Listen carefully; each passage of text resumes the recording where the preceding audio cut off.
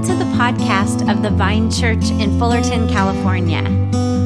For more information, visit thevineoc.com.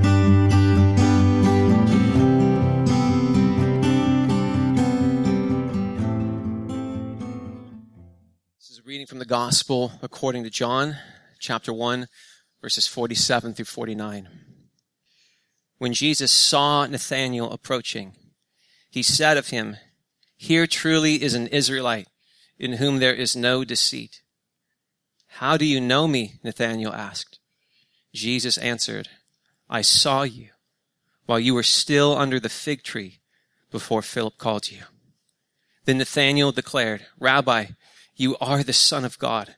You are the King of Israel." This is the gospel of the Lord. Let's pray together. Father, we thank you that you are the God who sees us. I pray, Lord, just for your Spirit to be at work in a powerful way this morning, that you would open our eyes to see you as you see us, that you'd open our ears to hear your voice, and that through your word, God, that you would speak, that you would impact us, God, so that we leave this place transformed.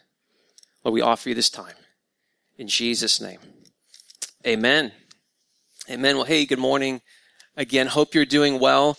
Last Sunday, we concluded our fall vision series. And if you weren't with us, we encourage you to listen online, as I believe it was a formational series for where God is leading us as a church. And so you can listen online if you're not with us. But just by way of recap, in this series, we were talking about how God has given us a big vision as a church. And the vision God has given us is to see our cities transformed with the love of Jesus Christ. And we talked about how God has given us a vision for a city, for a region, and not just for a church. And so then we began a discussion of how we can begin to step into that vision together. And we talked about three main things, just kind of by way of recap. And first we talked about how the first thing we were called to is that we are called to intimacy, that we are called to a relationship of intimacy with Jesus Christ. Jesus said in John chapter 15, "I am the vine and you are the branches. If you remain in me," in other words, if you stay close to me, "you will bear much fruit." So we are called to intimacy. And second, we saw that we are called to follow. That actually the invitation, the primary invitation of Jesus was not just, hey, believe a few things about me and then you'll go to heaven when you die. No, the invitation of Jesus was follow me. In other words, follow me with your life. And so we saw that what this involves, what following Jesus involves, is organizing our lives around three main goals.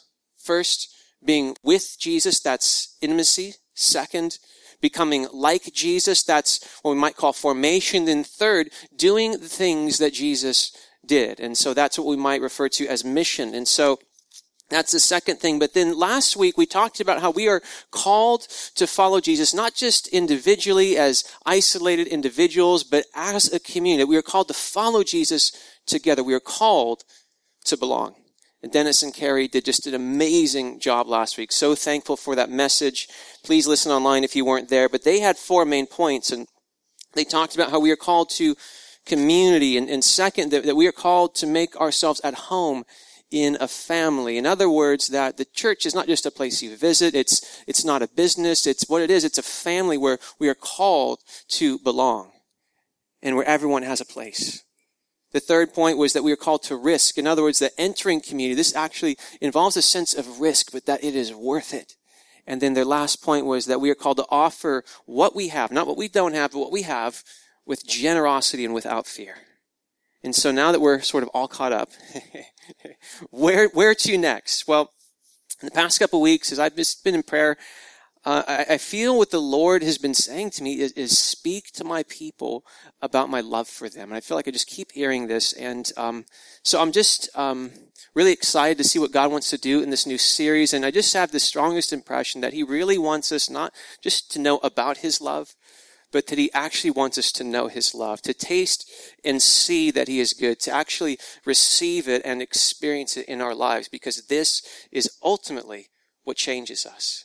this ties to our vision to see our lives and our cities transformed. It's actually God's love that changes us. For God so loved the world. We love, the Bible says, because he first loved us. It was God's love that changes us. And so we're beginning a series today called All You Need is Love. A little nod to the Beatles, but transposed into biblical context. And so we're talking in this series about God's love and how we can be transformed by God's love and therefore become agents of his love in the world. And so we're going to be just sort of in the next several weeks, just sort of bathing in God's love. And for me, that sounds like a lot of fun. But also like really necessary, because what I've found is that one sermon, one message, one Bible study on God's love is not enough for it to really get down here. It takes time. So we're just going to kind of marinate in God's love because that is what we need. We have so many things and maybe old tapes playing in our head or messages from other people or culture that kind of prevents us from actually believing and receiving God's love. But he wants this to actually be a reality, not only in our heads, but also in our hearts, such that it changes our lives. And so that's what we're going to be talking about in this series. And I guess I've alluded to this, but if you've been in church for any length of time, you know the truth that God loves you. But it's one thing to know it up here. It's another thing to know it down here. And I believe that for many of us, it's easy to believe, at least for myself, it's easy to believe that God loves other people. That God so loved the world in kind of a general sense. Yes, that's very easy for me to believe. But the idea that God loves me, that is a different thing entirely. That for me, at least, that has been much harder to truly believe. And I think a major reason for many of us is sometimes we feel maybe overlooked by God. Sometimes we feel forgotten by God. Sometimes we feel unseen by God. So today, I want to talk about the God who sees us. That God is a God who sees you, that he knows you, and therefore that he loves you. And to help us today, we're going to look at the story of a woman named Hagar from the Old Testament. You haven't heard her name, but she is an amazing woman. And she was someone who felt forgotten by God. She felt alone until she encountered the God who sees. Before we look at the story, I want to take a step back and just talk for a minute just about this need that I believe we all have to be seen. And one way of seeing this is to think about children. So if you have kids or if you've spent much time around kids, what is one of the main things they say over and over and over and over again? Look! Daddy, look! Mommy, look! Look! Look! Look! Over and over and over and over. Why? Why? What is that? They long to be seen. They long to be seen. The funniest thing happened yesterday. So I really couldn't have planned this any better. Yesterday, as I was preparing this message, I overheard my 5-year-old daughter, Elizabeth, in the other room. She was playing with her Barbie. And apparently in this scene, her Barbie was a famous gymnast. And I overheard her singing this song. I'm so famous. Everyone should see me.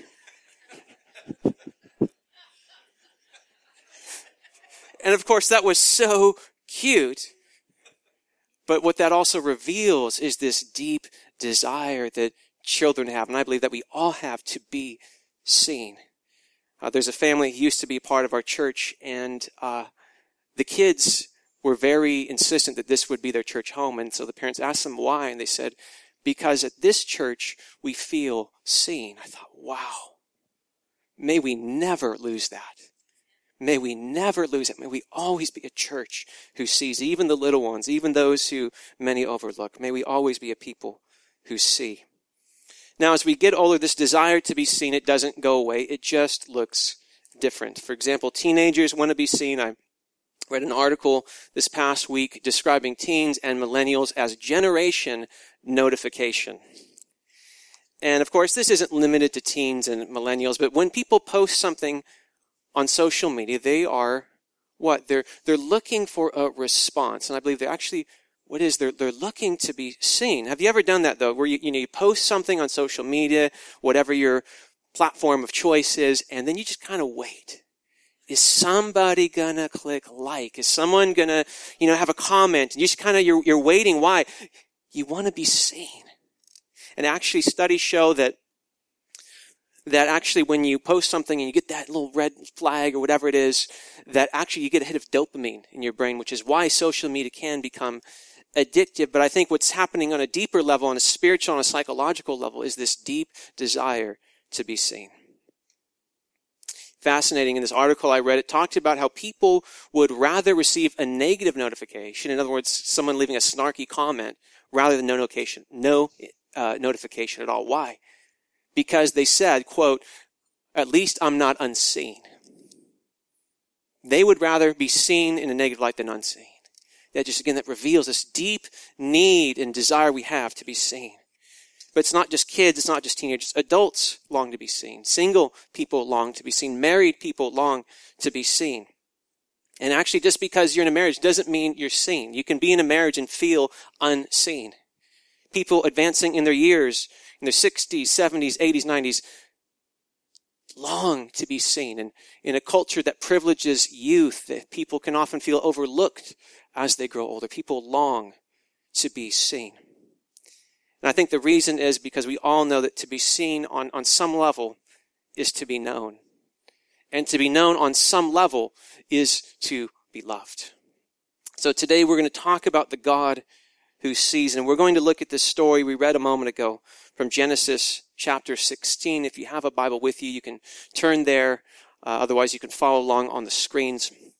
And we're going to read about someone who was seen by God and how it transformed her life forever. Now, just a bit of context here. I think this is important to understand. Earlier in Genesis chapter 12, we read of a guy named Abram, who would later come to be called Abraham. And he and his wife Sarai, who would later become Sarah, they were just sort of minding their business. And one day God interrupts them and calls them on a journey. And God tells Abram to leave his family, to leave his country, to leave his father's household, to leave security and all that they know and that they love, to follow him. And it's this faith-stretching call. And God promises Abram that even in his old age, and even in his wife's old age, they will bear a son and will have many descendants, and that through their offspring, the nations will be blessed. So Abram says yes. As crazy as it sounded, them being old, as crazy as it sounded, they said yes to follow God. Now, in that cultural context, to not have children was a source of shame, was to become an object of ridicule. And so they're willing to leave their sense of security and everything they know and love to sort of erase this sense of shame and also to inherit the promise of God. Now, soon after they begin their journey, Abram starts making mistakes. Sometimes we can idealize the heroes of the faith as though they're perfect, and while we're not. But actually, Abram, Sarah, they made mistakes. And so what this shows us, something very important about the life of faith, that to have faith doesn't mean that you never make mistakes. It actually means that you do, that we often do. And when you read through Genesis, you see that Abram had good moments, he had bad moments, just like the rest of us. But God is faithful to his promise. And even though Abram messes up, in Genesis 15 verse 5, God says to Abram basically, hey, let's go outside together and let's look up at the stars. And if you can count the stars, that's how many descendants you're going to have. God is saying, look, I am faithful to my promise. Abram, you're going to be a father of many, many nations. Now, after that, you might think that God would say, God said it. I believe it. That settles it. And that he would just kind of walk with this confidence and this patience the rest of his life. But that is not what happens. And where we drop in here in chapter 16, Abram and Sarai are in a moment of crisis. This is a moment of desperation. And so let's turn to chapter 16, and this is where we meet Hagar, but let's pick it up in verse 1. It says, now Sarai, Abram's wife, had borne him no children, but she had an Egyptian slave named Hagar. So she said to Abram, the Lord has kept me from having children. Go sleep with my slave. Perhaps I can build a family through here. So Sarai has become just sort of incredibly desperate. And think about it. She's waited decades. We can kind of get a little bent out of shape when we've waited, 7 minutes, 7 hours, 7 days. She's waited 7 decades. Think about that. Some of you have been waiting, and it's been a while. She waited 7 decades. And so she wakes up one day and she says, this isn't working. I think we need to help God out. I know, Abram, God came to help us, but it seems like maybe he's pretty busy, and I think we need to help him. Have you ever felt that way? If he was like, I don't know, is God kind of otherwise occupied? Is he just kind of feels like he's MIA, and so maybe we better help God out. So we are told that Sarai, Abram's wife, had been unable to conceive a child, but she gets this idea. She thinks, aha, there is an Egyptian servant, an Egyptian slave in the house, and here's where we meet Hagar. And it's important to know who Hagar is because in that society, she would be considered sort of like the lowest of the low. And there are 3 things we need to know about her. First of all, she was a female in a male-dominated society. She was a woman in a deeply patriarchal society. Second, not only is she female, she is an Egyptian. And in this cultural context where she was, that would have been to be seen as ethnically inferior. And thirdly, she is a slave. Now, some Bible translations use the word servant or maidservant, and it kind of maybe gives us a misleading idea of what's going on here. Because when you hear maidservant, you kind of think, oh, is that like Anna on Downton Abbey? This is a different situation. She is actually a slave. She is considered the lowest of the low. Yet because she is young enough to bear children, Sarai says to Abram, I have an idea. I want you to sleep with my slave. And he does. And Hagar gets pregnant. Now, of course, this is shocking to read. And this is a deeply sad part of the story.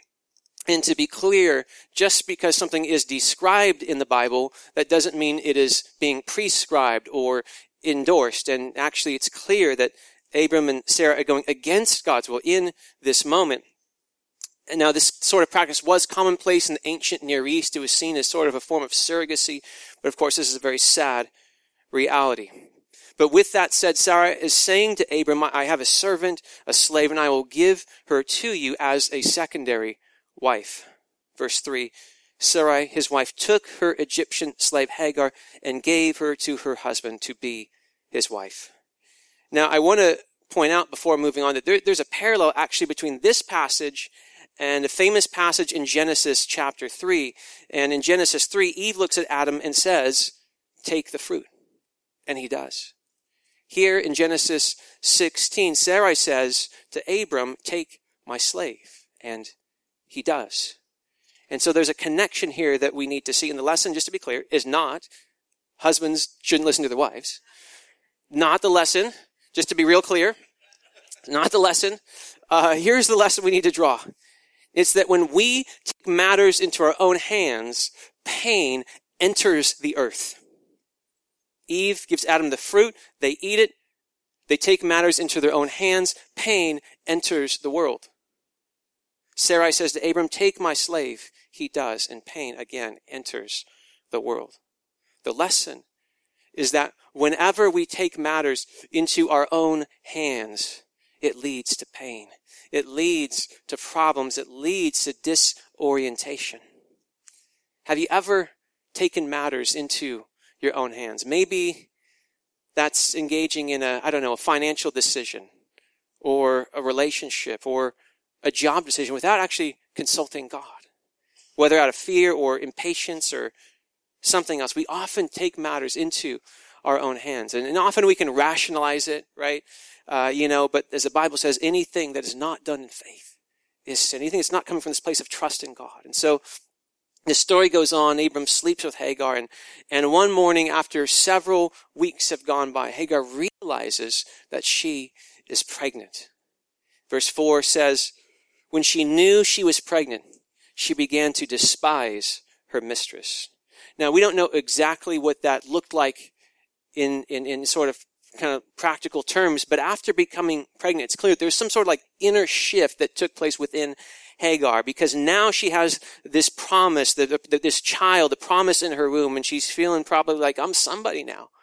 And I'm not a slave, I'm somebody, I'm carrying the promise of God in my womb. And so you can imagine that there would be some joy with that, but also perhaps kind of a shift, maybe kind of a newfound confidence, and that probably affected, and actually it did, we see here that it affected her relationship with Sarai.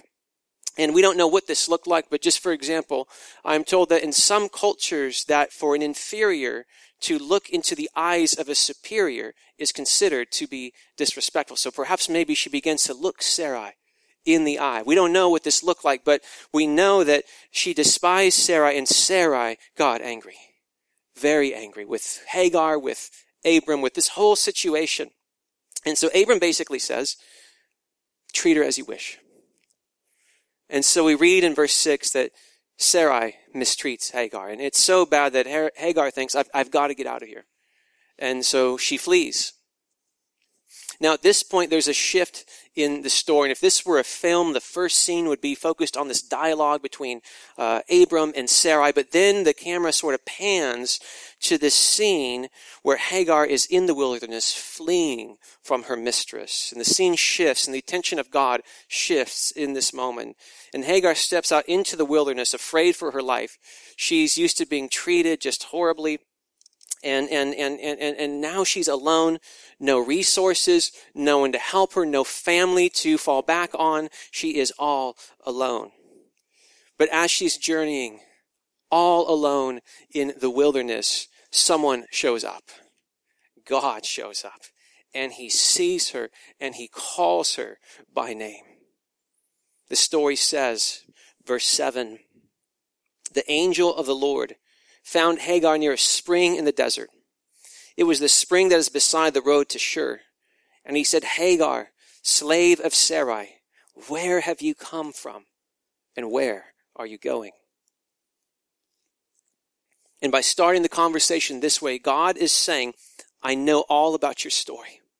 I know who you are. I know your name. I know your occupation. I know your pain. I know your story. And God asks these two questions. Where have you come from? And where are you going? Now, you have to know that whenever God asks a question in the Bible, it's not because he doesn't know, right? He's all-knowing. He's omniscient. So when he asks a question, it's actually because revelation is on the way. He's trying to bring insight and clarity to a situation. Okay? And so, where have you come from? Where are you going? Hagar says these words, verse 8, I'm running away from my mistress. Then the angel of the Lord told her, go back to your mistress and submit to her. Now, why would God say that? Is he being callous to her situation? Actually, no. And what you have to understand is that what he is doing here is he wants to bless her, and he knows that actually the path to a greater blessing will come through going back. And so God says to Hagar, I'm going to give you even more than you ever dared to ask or imagine, but the way to get it is by you going back. And then something amazing happens. God gives her a promise. Verse 10, the angel, and by the way, this is not just an angel. It's not an angel of the Lord. It's the angel of the Lord. So this is a manifestation of God himself. And he says, quote, I will increase your descendants so much that they will be too numerous to count. Now, does that remind you of anything? This is sort of an echo of the promise to Abram in Genesis 12, where he says that he will give him descendants as numerous as the stars. And so now God looks at Hagar and he says, you too will have descendants too numerous to count. And what makes this promise even more startling than the promise to Abram is this. She is a female Egyptian slave. In that culture, she's considered as low and you go, yet God is saying, I see you. I see you. See, God has a way of seeing people who are overlooked by others, people who are invisible to those around them, perhaps even feel invisible to themselves. There was a famous book written by a guy named H.G. Wells called The Invisible Man. And it's about a scientist who somehow figures out a way to make himself invisible, but unfortunately he cannot figure out how to make himself visible again. He's stuck. And sometimes we feel like that. Sometimes we feel invisible and we don't know if we'll ever be seen again. But God says, I see you. I know you. I love you. And he says that to Hagar, and he says that to you. He says that to every person in this room. He says, I see you. 2 Chronicles 16, verse 9, it's just this amazing verse. It says, the eyes of the Lord search the whole earth. He is the God who sees. And in this moment, Hagar experiences that. She sees the God who sees her. And it actually gets even crazier than that, because God goes on to give further definition to this promise. In verse 11, he says, you are now pregnant. She knew that much. But now he says, you will give birth to a son. They had no ultrasound back then, so this is news to her, right? This is news that not only was she bearing a child, but a son who would be a father to nations. And God goes on, you shall name him Ishmael, for the Lord has heard of your misery. Verse 12, he will be a wild donkey of a man. His hand will be against everyone, and everyone's hand will be against him. And he will live in hostility toward all his brothers. And then in verse 13, one of just the most amazing scriptures, and just in the whole Bible, it says she gave this name to the Lord. She gave this name to the Lord, who spoke to her. You are the God who sees me. For she said, I have now seen the one who sees me. And this is so amazing. Hagar, who felt forgotten, who was treated so poorly. She is the first person in Scripture to give God a name. The one who sees. And God is just exalting her in this moment, this slave, into a status that no one else had ever had. She gets to name God.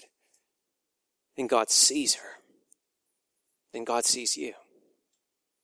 I see the God who sees me. He's been looking at her all this time, but now she knows it. Now she experiences it. Now she sees it. She knows that God who is the one who knows her and loves her because he sees her. I see the one who sees me. And this is a picture of what humanity longs for. We long to be seen. We long to be known. We long to be loved. Just to perhaps make this more real,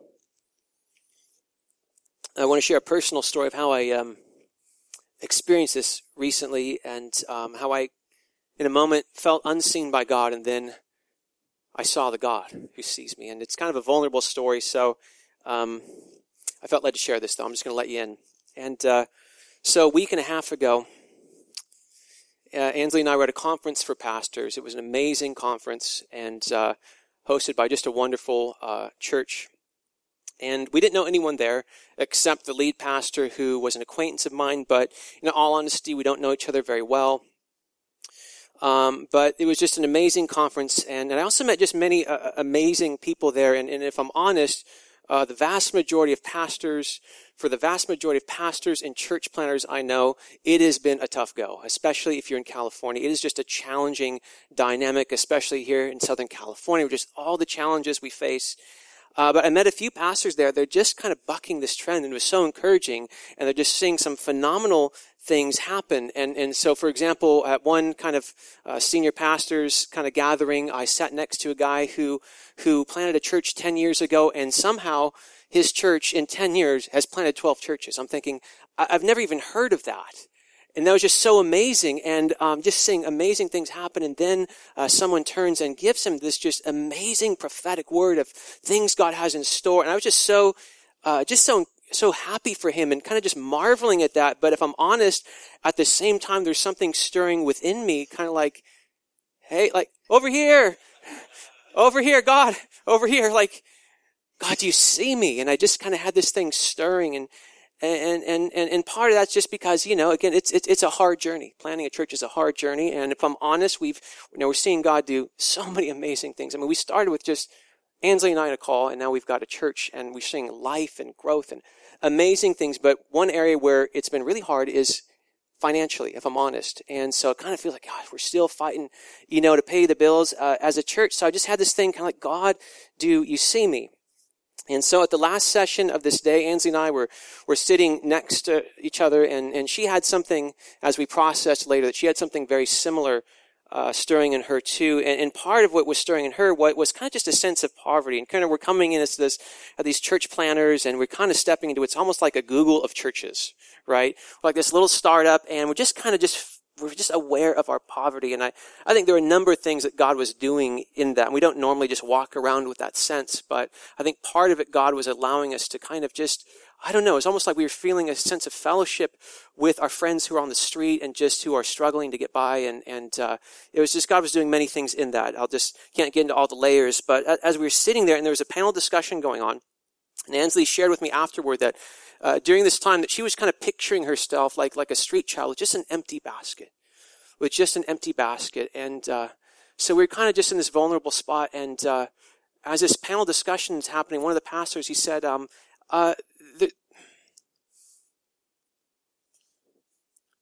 there's a woman in the back of the room on the couch. And Ansley's looking around like, me?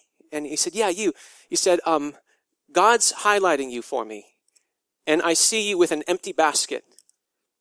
And I see God pouring fruit into that basket until it overflows. And of course, we're starting to cry at this point. And he said, can we pray for you? And she's like, yes. And so the people in the room pray for her. And it was just a really sweet time. And then the senior pastor who was leading the time, he said, Michael and Ansley, he said, would you mind, I would like to invite you to come forward to the front. And we're thinking, okay, we're all in, like whatever God's got. And we didn't know what was going to happen. And so we walked up front. And again, this feels like a vulnerable moment. We walked up front and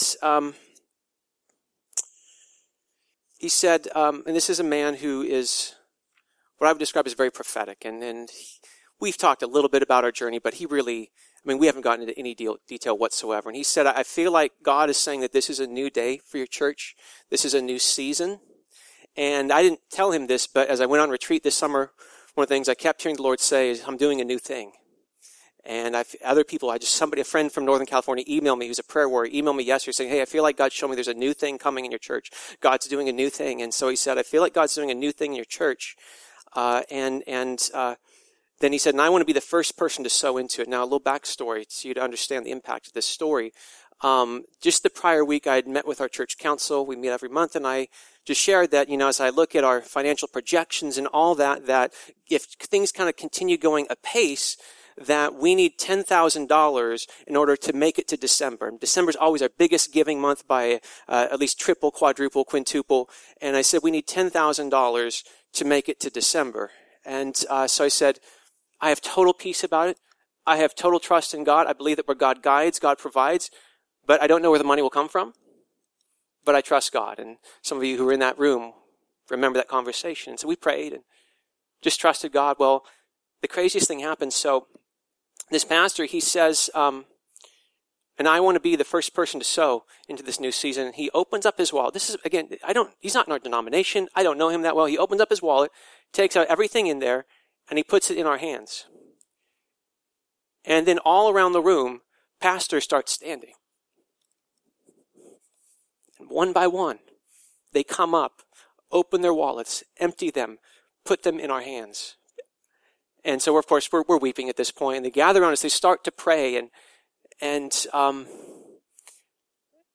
as they're praying, they're praying very specific things that no one could know but God. They're prophesying over us just very specific things and just words of life, encouragement, words of truth. And then it gets even better. The craziest thing happens. This kind of pastor acquaintance, he says, God's put it on my heart to have our church write your church a check for $10,000.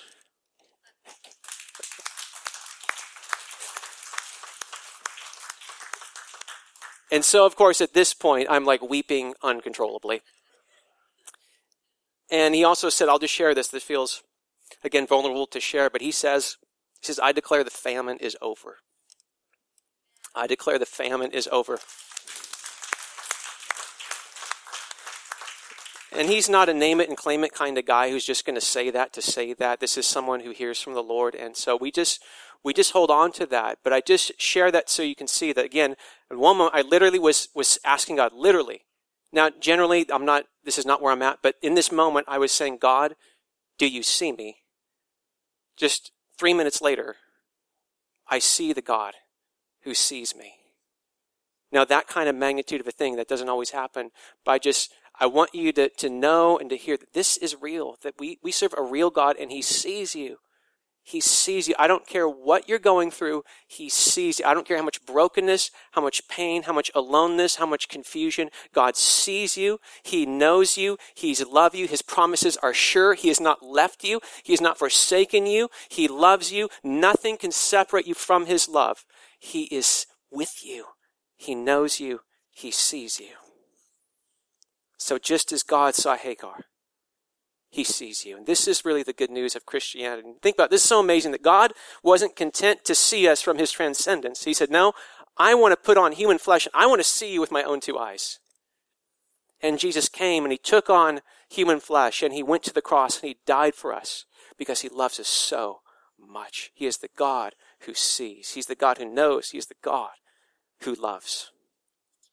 So no matter what you're going through today, I want you to hear that God sees you. Not only does he see your present, not only does he see your past and the pain, but he also sees your future. Hagar probably thought her life was over, but God saw her destiny, and he spoke that over her, and he called her to it. And so God not only sees our past and our present, he sees our future. And what's amazing is that on a human level, the promise that Hagar received of a son who would give birth to nations, on a purely human level, in this cultural context, that was the greatest promise you could receive. Yet for her, that paled in comparison to the reality of being seen by God. That is the greatest promise and hope of all. That is the greatest promise. And so just as we close, I'd like to invite the band to come back up. And Here's the invitation today, because I know we can struggle to experience this. And so how can we take a step toward actually growing in our awareness of the God who sees us? And so here's what I want to suggest. Here's how we can grow in this. And it's by letting ourselves be seen by God. We grow in this by letting ourselves be seen by God. And since the Garden of Eden, one of the things human beings have struggled with is actually hiding and kind of, as Greg talked about last month, about kind of giving God the Heisman and kind of keeping him at a safe distance. And so the invitation is actually to let yourself be seen by God. And actually this is central to what prayer is about. Prayer isn't just about giving God a laundry list of things we want and need, and he asks us to come to him with our needs and requests, but actually central to prayer is union with God. About communion, about intimacy with him. And so the encouragement is, as you take time to pray, to yes, come to God with your requests, but also take some time just to be in his presence, just to sit in the stillness with God and allow the God who sees to see you. No words, no walls up, no facade, just allowing God to see you. I just want to maybe lead us in an exercise as we close. And maybe you just want to just close your eyes. And if it would help you, maybe you can put your palms out just in a posture of receiving and maybe take a deep breath. And I just want to invite us just to be still in the presence of God. We're going to take just a minute. And if your mind wanders, that's normal. And just a simple way to turn your attention back to God is just to say, Jesus. Jesus. So I invite you just to close your eyes and just see the God who sees you. Let's take a moment, then we'll pray and come to the table.